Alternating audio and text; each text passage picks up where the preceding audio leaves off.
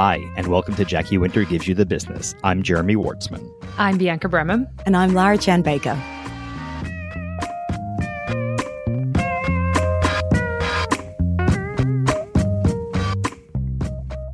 Jackie Winter Gives You the Business is a weekly podcast from the Jackie Winter Group, which is a creative production and representation studio based in Melbourne and New York City. Each week, our two offices come together to celebrate the people and processes that operate behind the scenes to make creative work happen, as well as some of the thoughts and tools that are shaping our industry. While we have a certain focus on advertising, illustration, and animation, the topics and ideas discussed here should hopefully be of universal value to those on both sides of the equation of the applied arts. This podcast is all about offering a glimpse into the work we do as a bridge between clients and creatives. It's an ongoing exploration of how to wrangle the creative process to achieve excellence no matter what the medium. Today, we've cooked up something very special for you as we welcome Raf Rashid, founder of Beatbox Kitchen, Taco Truck, Juanita Peaches, and more, to sift through our relentless cooking puns and also discuss how making food and advertising aren't that different after all. But first, Lara, welcome back from Hawaii. How are you? Aloha. I am so good and also so sad because I'm no longer in Hawaii, but it's nice to see you guys. Can you please do the rest of the show in your amazing newfound American accent? I'll have to talk more about that overheard conversation, but there's some stories, there's some gems, but it's good. I'm back with a tan, an all over tan. I'm feeling bronzed. I'm feeling rejuvenated. I ate lots of Spam and stuff. It was good. Thanks for the Spam macadamia nuts. Those were a nice addition. Yeah, no worries. I just really thought that's what you needed in your life. B, how are you going? You know what? I feel rejuvenated too. Today honestly felt like the first day of spring. It's come a couple of days early, but it's our last day of summer, B. Don't rub it in. Gorgeous weather. The manager at my local Pret gave me a free coffee on the house. Salad guy gave me extra bread. It's good. I'm very good. Salad guy. Yeah. Jeremy, good stuff. How are you? I'm okay. I should mention we still have a few posters left for our giveaway, which we've been running. So we've been just blatantly bribing people, to leave us reviews on iTunes in exchange for a wonderful. It's my favorite poster ever. It's so cool. There's a secret message on it. I don't know if everyone's got it. Yeah, we'll send you a poster. I lost mine, but it's very cool. We still have a few left. It's in our show notes, our Instagram page on Jackie Winter. You can check that out. So let's head into our open tabs for this week. We had a bit of a contest as well, trying to get people to help name this section, which it was staring us in the face the whole time. We've been doing these open tabs events, and we were calling it our mini links before. We put out a call for some suggestions and saying we would name an episode after people who, would give us some suggestions. We had some really good ones. I want to read out a few. These are from one of our artists, Bill Hope, actually. I think these are great. Link and You'll Miss It. B, Linky Bill. Linkinardio all caps trio. That's a bit of a stretch. The Unbearable Linkness of Being. I quite like. That one's fantastic. I Link, Therefore I Am. And the Tragic Linking of the Linkstania. I don't get that one. I don't get that one either. Either way, sorry, Bill, we're not going with that. We're going to give you a shout out for helping us, but these are just going to be called open tabs. We also got some fabulous suggestions from another listener, Jason Hatcher. So thank you to you, Jason, as well. Thank you, Jason. So B, the first link in your open tabs, how to increase emotional intelligence. 5 powerful secrets. This sounds like clickbait, but is it not? It is not. As producers, we often talk about how good communication skills are very vital, and we talk a lot on the podcast. I think every guest that we have in that is, a producer or a project manager or an account manager. We talk a lot about, emotional intelligence is incredibly important to our role. So I really just wanted to bring up this fantastic article that I came across, which breaks down incredibly succinctly the components that make up emotional intelligence and how to develop each one in case any of our listeners are particularly interested in developing their own skills here. So it's a post from a writer called Eric Barker, and the tagline for his blog is bringing you science-based answers and expert insight on how to be awesome at life. But what I loved about this was that it was such an easy read that gives very actionable advice, but he also draws from some really fantastic sources. So it's a treasure trove if you actually want to delve further into emotional intelligence and how to get better at it. Totally. I really liked this one as well. I think my favorite point on this list was number 2, which was all about self-regulating. Yes. And so the author points out that being highly emotional doesn't necessarily equate with being highly emotionally intelligent. And, really it's about being able to regulate your emotions and, because people who are wise and are calm don't impulsively respond to things or act without thinking. And I think I really like this point because it's something I've personally had to work on. I can be a bit explosive. And I think with some effort, it is definitely an area that you can see like quite a notable shift. And I think it's also like, it's obvious to see how regulation of your emotions is, you know, beneficial to all of those around you, but it also has like a really phenomenal impact on your own happiness and ability to get through the day smoothly and make sound decisions. And the author suggests practicing mindfulness meditation as a science-backed way to help you learn to better self-regulate and learn to control your impulses and channel them in useful ways that would make you more resilient and efficient. Yeah, well, I mean, my understanding and my own practice of mindfulness is all about lowering that threshold of reactivity. So basically when, you know, kind of things are coming in, so you don't react to them as, you know, I guess as instinctually as kind of you might, you know, putting some space between those things. And there's that classic idea of, you know, like take a deep breath or count to 10 before you respond, like the anger management. I love the cartoon at the top of this, which is just someone sitting across from another person holding a piece of paper. It says, yes, I think I have good people skills. What kind of idiot question is that? Very nice. Now, my link is something that, I mean, who knows what will have happened by the time that this actually gets published next week. But the title is, Why is Vero Going Viral? And I think if anyone is alive on social media, they've probably seen a friend or themselves gone on Vero, the social media platform that's actually been around since 2015. And there's a lot of think pieces that have kind of popped up in the last 36 hours about this. But I think this piece on Slate, I think it sums it all up in the subtitle, which is the barely capable social app's popularity suggests Facebook and Instagram may be facing a deeper backlash than we thought. And I think my favorite quote from this piece as well is a tweet from Brooke Shelley that says, I tried out Vero and its design says, what if LinkedIn designed the shitty nightclub? Which is pretty much my experience with it as well. I mean, have you guys joined? I mean, you've seen it everywhere. I'm embarrassed to say that I've never heard of it. You've been on island. I've been on island time, exactly.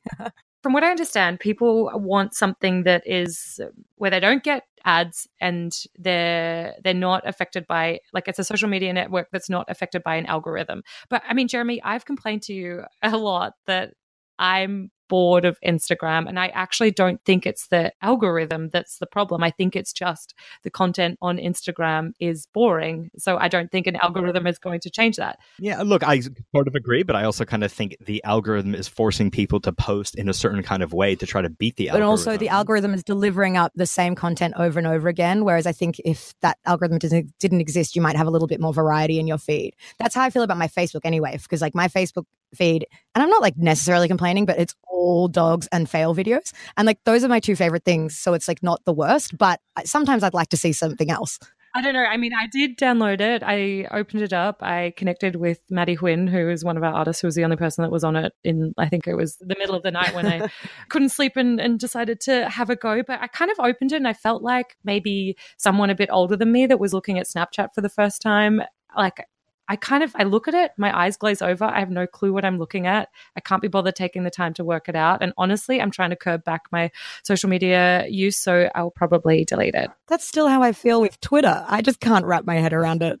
Anyway, the bottom line here is we're all old and confused, and we don't understand Vero, but it looks really gross. Go back to writing letters to each other. Laura, what you actually posted a link from Slate as well. Yeah, double Slate this week. This I love. So in mid-Jan this year, Slate started a new series called My Parents' Work-Life Balance. Basically, they're interviewing the children of various notable people across a range of industries. So, for example, there's the daughter of Tiger Mum, Amy Chua. Oh, yeah. There is the son of BuzzFeed's Ben Smith, who I think is like the chief editor of the news desk, and another girl whose mum is a longtime manager of various Wu-Tang members, and her dad is a Shaolin monk. And yeah, anyway, so it's really interesting in a range of ages, like from, at the moment, there's only 4 in the series, from like 13 right up to 21. And it's fascinating just asking them all sorts of questions about, you know, what do you think your parents do? What do you think it is that stresses them out about their work? And how do you think their, you know, ability to balance their life and enjoyment of life with work is? And, you know, do you respect what they do? And all these questions that I think are so fascinating. I don't know, it's not a perspective I've heard before. People might have come up with this idea before, but I think it's brilliant. And what do you think Winifred and Geronimo would say if we interviewed them, Jeremy? I don't know, like I just keep getting flashbacks from Kindergarten Cop. Who is your dad? It's not a tumor. That's all I remember from Kindergarten Cop. Anyway, I don't know. I'm gonna have to think about that. But yeah, I think is this a podcast or is this no? It's articles. Yeah, they're written interviews. Oh, you're like, I have to read something. Words. No, I'm excited. I'm excited to read things. B, did you ever look at this at all? I didn't pull anything out, but I read the BuzzFeed one, and there were just so many funny moments. Like it's just one of those things. Like kids say the darndest things. Kids so I loved hearing kids explain what they think their parents do. Obviously, the older ones in this series had a much better grasp on it, but the 13-year-old was pretty amusing. But for the most part, they really admired what their parents did, and definitely that like seemed to bleed into their own like work ethic and goals, which was kind of nice to see. But anyway, we'll see how it continues. It's definitely a good read. Thanks very much, Laura. We will put the links to all of these pieces on our show notes, which you can find every week at jackiewinter.givesyouthe.biz, or you can also subscribe to our podcast-specific newsletter at tinyletter.com/jackiewinter. And we'll be moving on from here.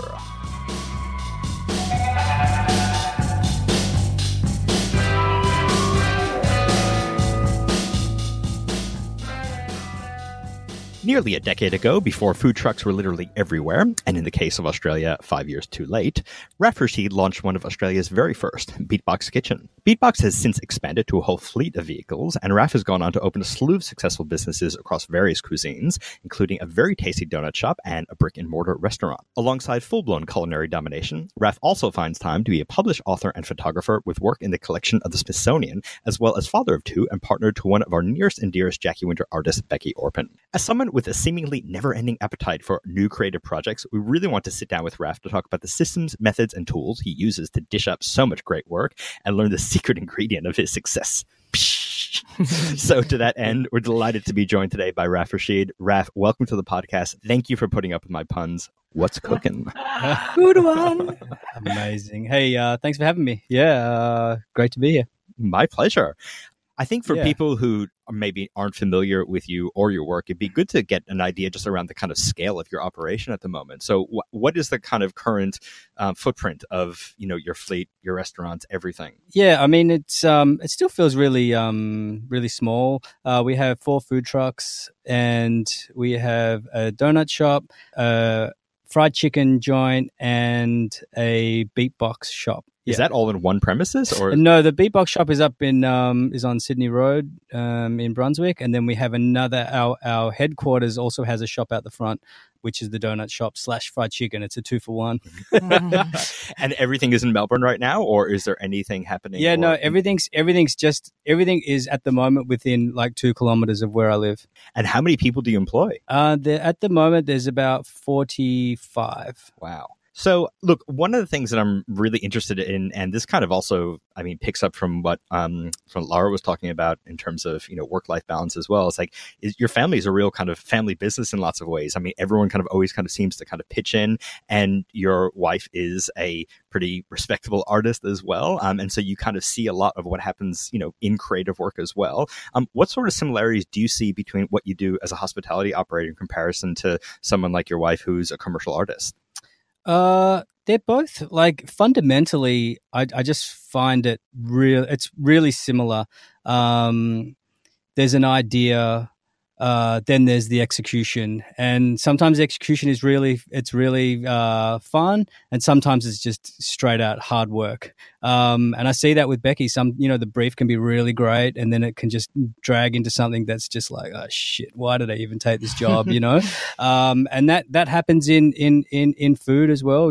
Like creating the stuff is huge for me. I love coming up with the new dishes, but the reality is actually showing up and doing the work. And sometimes it's amazing. You'll be really succinct with your co-workers, and it'll all go really, really smooth. And when that happens, I just pinch myself, and I'm just like, just remember this time, like really reflect on it. Then you'll have a string of ones that just go kind of pear-shaped, and then you'll have a great one, and it just all sort of evens out.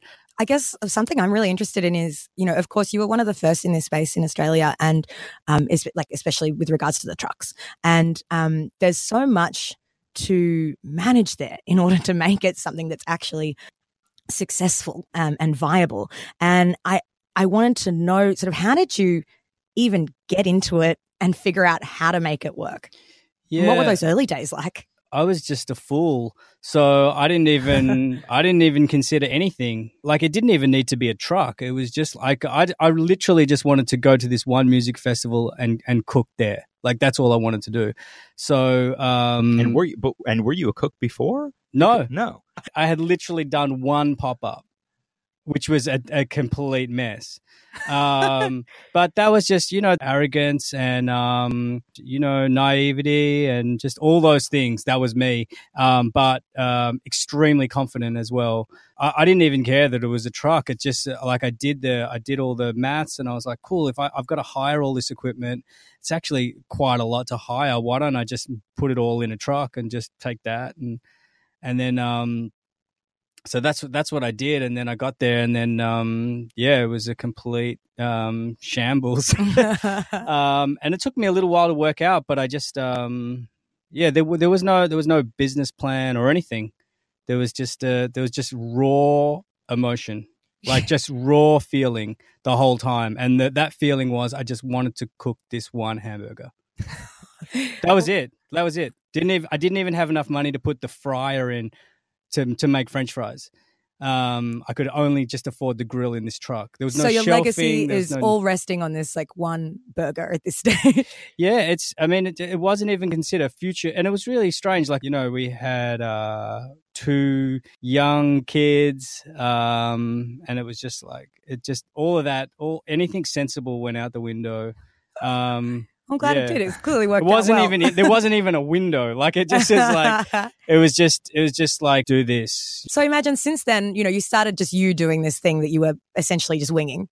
And now you said you manage like 45 staff, and you've got 4 trucks, and you've got all these other businesses as well under your umbrella. So I imagine you now do have to have some sort of processes and tools and things in place to help you manage, whether it's the actual people or the perishables and the stock that's coming in and out. And so, what are some of the tricks you have or tools you have in your inventory? I guess if we're talking about people, we have managed to attract some great people over the years. They've given me a lot of ideas on, management and how to deal, and every single person is different, so I think I've just made that up as I've gone along as well. And some guys have worked with us for 5 years, some 5 days, so it's just been a real balance.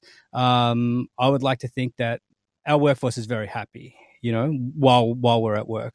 That's going to fluctuate, obviously, but I guess we've just tried to exercise just total humility with every single person that comes through the door and put in as much time as we can. As far as the perishable side of the business and managing stock, I always wanted to do a business that didn't carry a lot of stock. So if we just take the hamburger, like I could prep that and do a service within 2 hours, and basically just have enough stock for that night, maybe a little bit for tomorrow. But basically the premise of the business is just total fresh food. So yeah. Keeping it simple. Yeah, just really simple.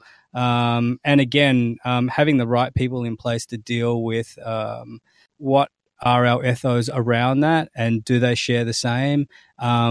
And once they do, then we just discuss how to deal with it, and how can we compost better? What type of packaging are we using? And is our footprint really light?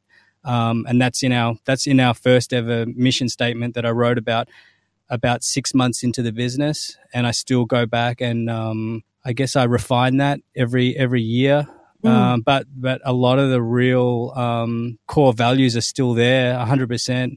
But the business has changed. So in the start, we didn't have a warehouse or big refrigeration. So I would literally on a Friday night, in the start, I only took the truck out once a week. So I would park on the side of my house, and then I would turn the generator on, 2 hours. I'd call the butcher and I'd say, okay, the fridge is on now. Bring the meat. And then I'd call the baker. Okay, bring the bread. So they would turn up. So I'd have it. And I only had like 2 hours. So I had to like just hustle. And then I'd get it done. And then, fortunately people came, but then the first time that no one came to the truck, it was always going to happen. We're going to have one night, and I had all this stock, and I was like, oh damn, I've got all this stock. I took it home, and then I was like, I live like not on the corner, like one sort of house back from the corner. So I had to get a like a long extension lead and throw it over my neighbor's like backyard, like in the middle of the night, and then hook it up so I could turn the fridge on, because I wanted I wanted to donate the food the next day, and there wasn't enough room in my fridge, my domestic fridge at home. So I was like, cool, I'll keep it going for a day, and then I can give everyone, some food the next day. So, but I had to, climb over their backyard to plug in this lead into the truck. And now you've got the warehouse, and you've got things a little more set up. Yeah, I mean, the idea for the growth of this business, and it still is the part of the growth, is to get to a point where the roles are defined more, and the facilities are there to have a smoother business. So, well, I mean, let's talk about that whole idea about like remote workers as well, which I think is something really interesting. It's like, if you're an average restaurateur, you're kind of there, you have the space and your staff are there, you get to kind of see everything that's going on. Your staff are effectively kind of spread out, always in different locations that are always going to offer different challenges. And I think, there's this huge trend in tech towards remote working where, you're managing a remote workforce, and that's very attractive for employees. But I find like as an employer, I would find that very difficult. I'm a bit of a control freak. I want to know kind of what's going on. I can attest to that. Yeah, I'm just kind of curious, like, how did you learn to deal with that from a technical and emotional perspective? And, and what kind of tools do you use to manage a workforce like that? In the start, when it was just me and the one truck and I just cooked out a hamburger, that was fine. The full control. I guess I just started to want a little bit more for the business, and that meant having to train other people to be able to do the role. And that was I guess that was the idea, was to replace myself in all the positions, which I've done to varying degrees of success, but on the most part I think that the food that gets served from the truck is of a high standard and quality, and I'm really happy with the way that we've trained people in the food. So just keeping an eye on things, and not letting them go, not letting it go too far where I'm out of reach, and having the right people in place to also just fly the flag for me and for the business, and to be there and uphold what we do. That's probably, and putting my trust into them was a big thing, and I've had a lot of arguments over the years, and a lot of grief about, do I trust them internally, and vocalizing it with the people. And it's just like, hey, if we're here and we're here to work and do it, so you got to relinquishing that control is hard when it's your baby. Yeah. I mean, like, you have a singular vision. I think, like in any kind of commercial project, there's always that kind of collaboration of someone. Okay, like I have this vision, I'm using kind of another kind of talent to execute it, and getting that person to kind of come on board and work with you collaboratively is always a challenge. What do you think you're doing in your training specifically that is getting people on board with your vision and keeping them intrinsically motivated, throughout the process? Yeah, I guess they must just buy into our ethos of what our business is about, why we're here, which is basically to offer great customer service. All of our employees are treated as, fairly, and to serve great food. It's really basic. We all love great music around the place. We all like, even when the staff party, I couldn't believe that there was 45 people that all hung out, and we all had similar interests. So I think that the people kind of find themselves. Well, I actually read an article, an interview that you did where, you don't curate the playlist in your trucks. Like, everyone can just play whatever they feel. And I think that's really nice. Yeah, I mean, unless someone's coming out with some completely whack shit, which they were the other day. I walked into the shop, was like, really? Jamiroquai at this hour? Sorry, Jamiroquai is appropriate at every hour. I am regretting this interview. I've only played it. But it's not about jumping into my box. There's expression to be had. Yes, we're not going to be bringing in whatever burgers to the thing, but that's okay. The expression can be brought about other ways, and just the way that you talk to people. And yeah, I mean, that sounds really similar to, you know, kind of the secret to success in an artist collaboration or like an advertising project. I mean, I'm curious how do you deal with, I mean, obviously we've talked a lot about staff, but on the other side of staffing and keeping staff happy is perhaps the customer. Like, are there any sort of disaster stories with customers, and how do you kind of like keep a customer happy when something like taste is so subjective? Yeah, I guess, you know, in the start, it was always about, this is what we do, so come and get it. If you don't like it, well, screw you, sort of thing. And there is still a little bit of that. Like, I don't expect everyone to like it. That's fine. But when we really make a mistake, which we do, with customer service and not bringing the right food, or, you know, someone getting something that they're allergic to, even though they've been told it's not there, which happened once, which was, you know, like, which is just diabolical. It just, you know, it's not cool. The work that the instant work that we do would, you know, we're just trying to write a good end to all those stories, which there's not many of. But, you know, like last week, there's a bad review up there. I just tried to reach out to the person and just said, hey, this is just not ideal. Go back to the people who had the experience, the staff members, talk them through it. We employ humans. There's always going to be human error, and just, doing whatever we can for the customer. I remember one time a guy got food from the truck and he got back to his house and it was like he was missing a burger or something, you know, and he posted up straight away. I just got someone to get another burger into a taxi and get it to his house, you know, just straight away, you know, that's he needed that hamburger. He felt like he needed to post about it. I felt like I needed to get him the right order. So. I love this vision of a hamburger with a seatbelt on, like an Uber.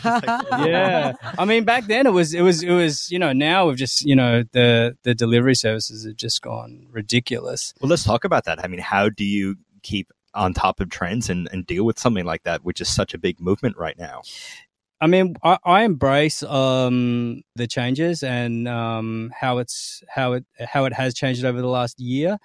It's been a really difficult experiment because you don't really know the impact until you do it for 6 months, or even a year. Coming up to a year with being on the delivery platforms, I would say that... because, sorry to interrupt, but like, just to clarify, so you have like Juanita Pizza is on like Uber Eats and the other ones, but then you also have like the food truck business, which I guess is in competition with that in some ways. Yeah, I mean, the food truck business has changed quite a lot in the last few years.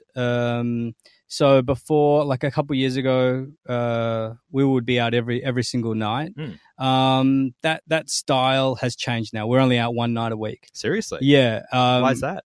Just the demand changed, and no one's leaving their houses. Yeah, I mean, I wouldn't say that the delivery changed that. I would just, you know, people just change. It's just like, you know, that's okay.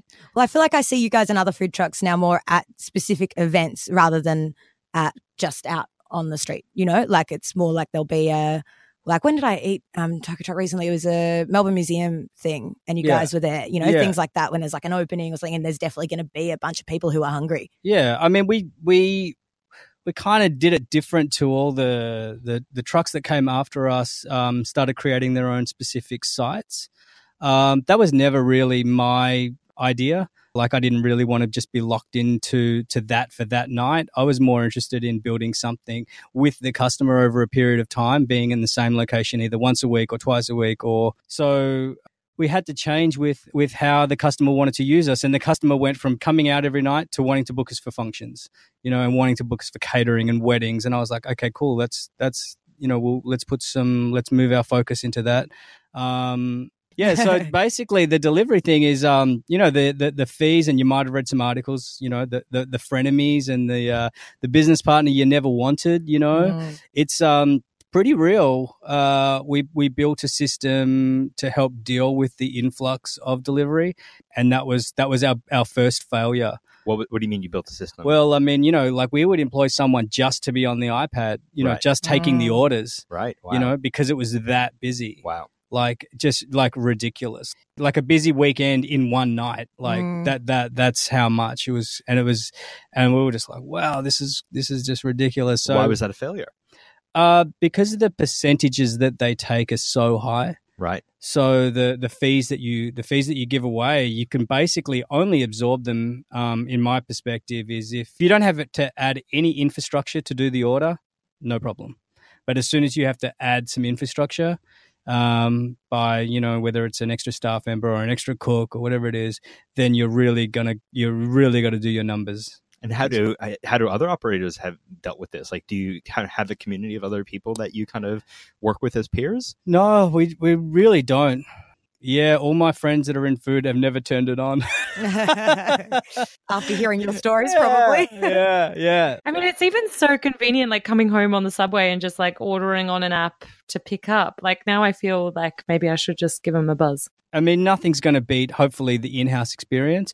But, I interviewed all my staff and I said, how often do you get Uber Eats? And one person, it went from 4 times a week to once a month.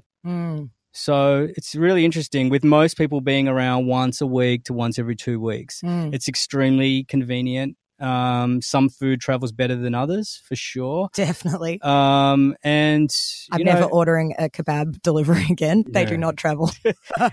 So it's all about the customer, and then But my idea was always I just kind of say yes to everything.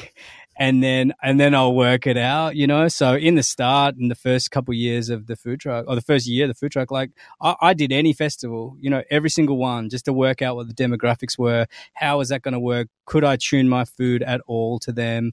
Some yes, some no. And I still encourage that in the events team to take bookings that might be slightly outside of what we do, just because things start, things finish. And it's great to just be rolling and having people employed. Now, you travel a lot as well, and especially with your photography work, which we haven't even touched upon. But yeah, you are. I when you spoke at Creative Mornings and talked about your journey, I found it so interesting, and I still love the fact that one of your photos is in the Smithsonian. Is that the Jay Dilla one? Yeah. The Jay Dilla photo was in there with his Moog synthesizer. Amazing. It's just extremely humbling. That's kind of from your travels at going around looking at hip hop home studios. Yeah. Did you do a lot of travel and research for the food business? Like I remember when you were starting Beatbox, you were saying you were trying to get, the perfect ratio, for the burger, and you would go to different food trucks and go to different places and try to kind of experiment to find kind of, your custom blends. Yeah. Is that kind of something that's still part of your business? How do you kind of keep current? What do you use for your inspiration? I guess inspiration, there's so much noise, with just really with social media and people's tastes. But for me, it's always been about going back to the real simple forms of everything. So recent journey to New York, I went out to an original burger stand from 1934 called White Mana, and they're in Hackensack, New Jersey. That was must have taken me an hour and a half to get out there. And, the trains, and then there's not even a platform. You just step down. It was that sort of train station. It was awesome. And you get out there like, what am I doing out there? But for me, it's all about going back to where things start and then building my own trend. I don't know, my own thing from that's really important to me, and that's where I find inspiration in those more working class environments, instead of just finding the latest thing and trying to emulate. Well, I've always got the feel from your food and from your cookbooks that you cook what you would want to eat, yourself. Yeah, I mean that's pretty much. Yeah. which is great. I mean, I've cooked from Hungry for that? Hungry for that. I've cooked from Hungry for that a bunch of times. And I'm Mexican myself. I've been surrounded by Mexican food my entire life.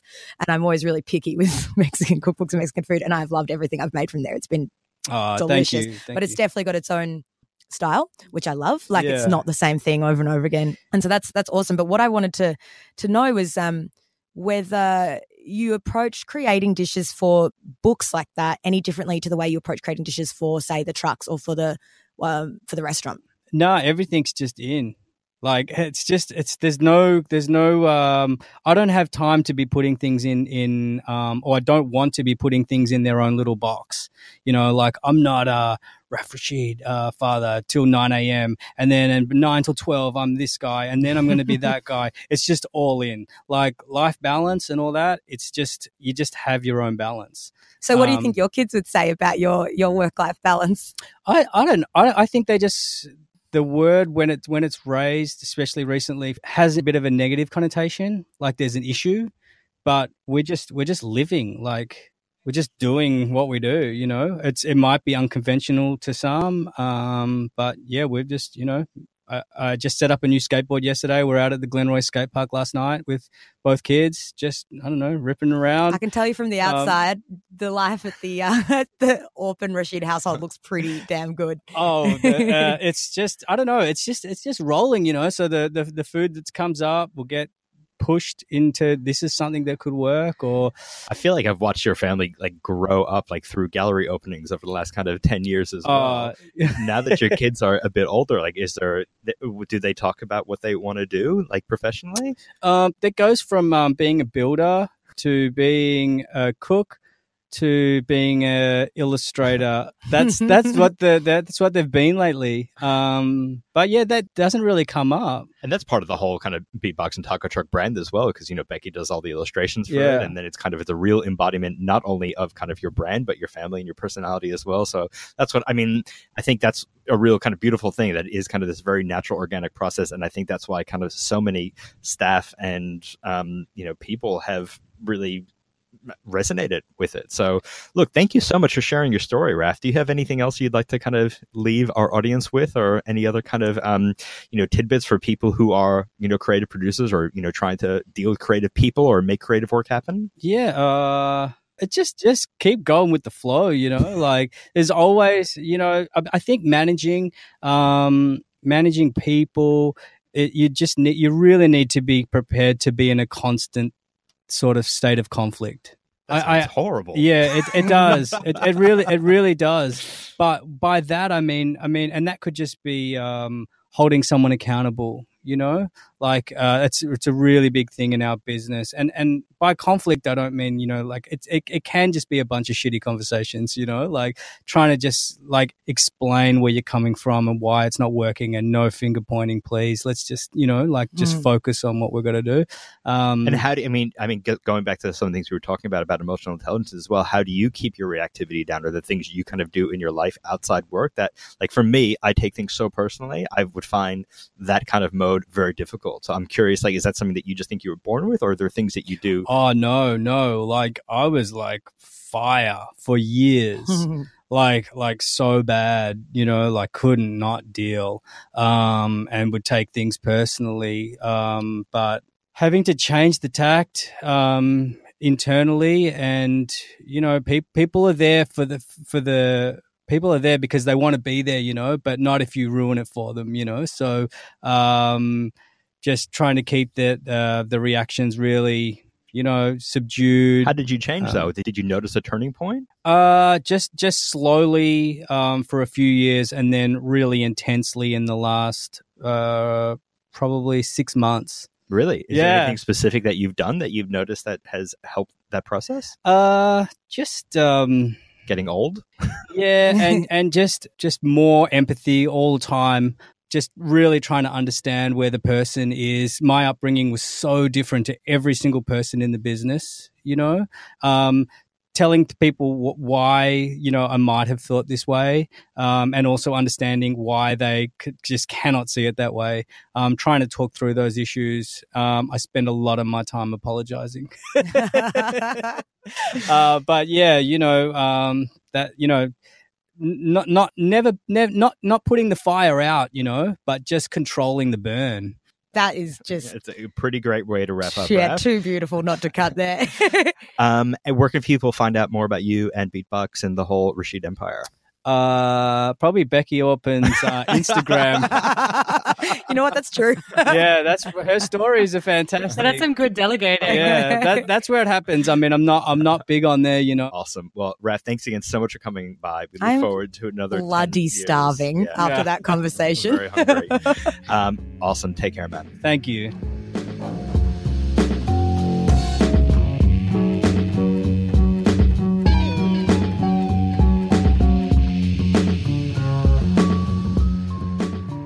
Wrapping up like we like to every week, the most Melbourne and most New York thing that we've seen this week, or Lara, in your case, most Hawaiian thing. I really just want this summary of, can we get into the American accent that you overheard? We can give it a go. So we went on this whale watching tour in Maui, and we just had like ridiculously good luck in Maui. We were just being like super bougie, but we were the like youngest, poorest people on the island, and it was hilarious. But we went on this whale watching tour, and there were a lot of you could drink on the boat, and there were a lot of very drunk Americans on there. And Mel and I at one point, we were sort of lying down, and we were listening to this woman who was on the phone, and we were just eavesdropping on this whole conversation, which is my favorite activity. And it was fucking hilarious because she had gone on this whale watching tour, and she was on the phone to her daughter, I think, and telling her about Maui. And she the part that destroyed us was her thinking that she'd discovered gelato. So she's telling her daughter, she was like, she's like, oh, there's fucking beaches every fucking where, guava every fucking where, birds you've never fucking seen before. And they have this thing, they call it gelato. It's like ice cream, but it's not ice cream. And the daughter was sort of on the phone, sort of just responding like, oh, okay, mum. And she had, she'd also bought into this weird like timeshare deal. And she was telling her daughter, it's $10,000 a year and you get great deals on prime rib. And we had to face away because we were crying, like tears, literal tears, like pouring down our faces. And anyway, now it's my favorite character to whip out. It's so good. B, New York, what's happened? Well, I mean, speaking of accents, the most New York thing is, I didn't realize, but the most prominent vowel that kind of calls you out as an Australian is no. No. It's like, no. I was playing Jenga with a friend at a bar the other day, and I couldn't get away from the no. My thing was a very Bianca-inspired news release from Broadsheet Melbourne, all about the new Mono Wing in Tasmania. So while it's not purely Melbourne, it's just kind of over the river. And yeah, this is just, I mean, Mono is so good. It's so phenomenal. But this is a new wing called Pharos, which is basically opened specifically to house mostly James Turrell. Oh my pieces. gosh. And the love of our lives. Yeah, the love of Bianca's lives. So I expect, B, when you are back here for a visit in May, that we might go down for a trip together to get into it. I am determined to see every Turrell that exists in the world, and to the point where I was sitting at a bar with a friend one night, and we almost bought tickets to just to fly to Roden Crater, not realizing that it was still being built. I just love him so much. It's been built for the last 30 years, so you're going to have a bit of a weight on your hands. But the new wing looks phenomenal. Yeah, well, I'll post a link to that if you haven't seen it already. Thank you very much, B. Thank you. Thank you, Lara. Thank you.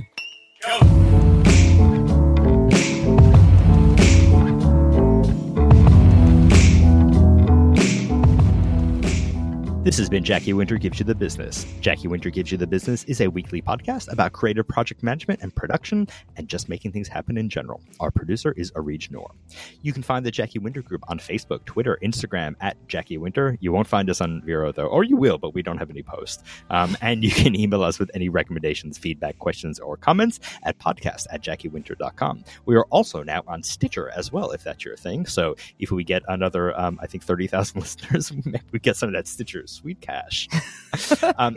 Easy done. The archives of all of our shows and show notes can be found at jackiewinter.givesyouthe.biz, and you can sign up to our weekly podcast-specific newsletter at tinyletter.com/JackieWinter, where we send out the show notes and episode download links every Friday. Our theme music is by Melbourne-based musician Jackie Winter. You can check out his stuff at soundcloud.com/JackieWinter. If you love what you hear, you can really help us out subscribing on iTunes, rating us, and commenting too. It helps other people find the podcast. Details are on our website at jackiewinter.givesyouthe.biz.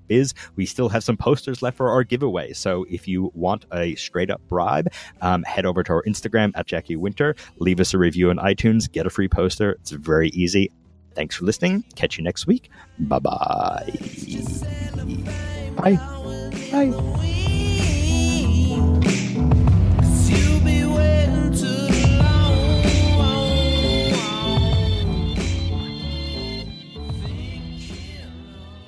That was kind of a joke. Is it? Yeah. I missed it. I'm sorry. Cricket sounds. One of my, I will always remember this. Like one of my friends had this book, like his parents had. It was a really thick book, and it was called like Sex After 50, and the whole book was just blank. And I just thought like, there's not enough kind of like novelty books like that like around anymore.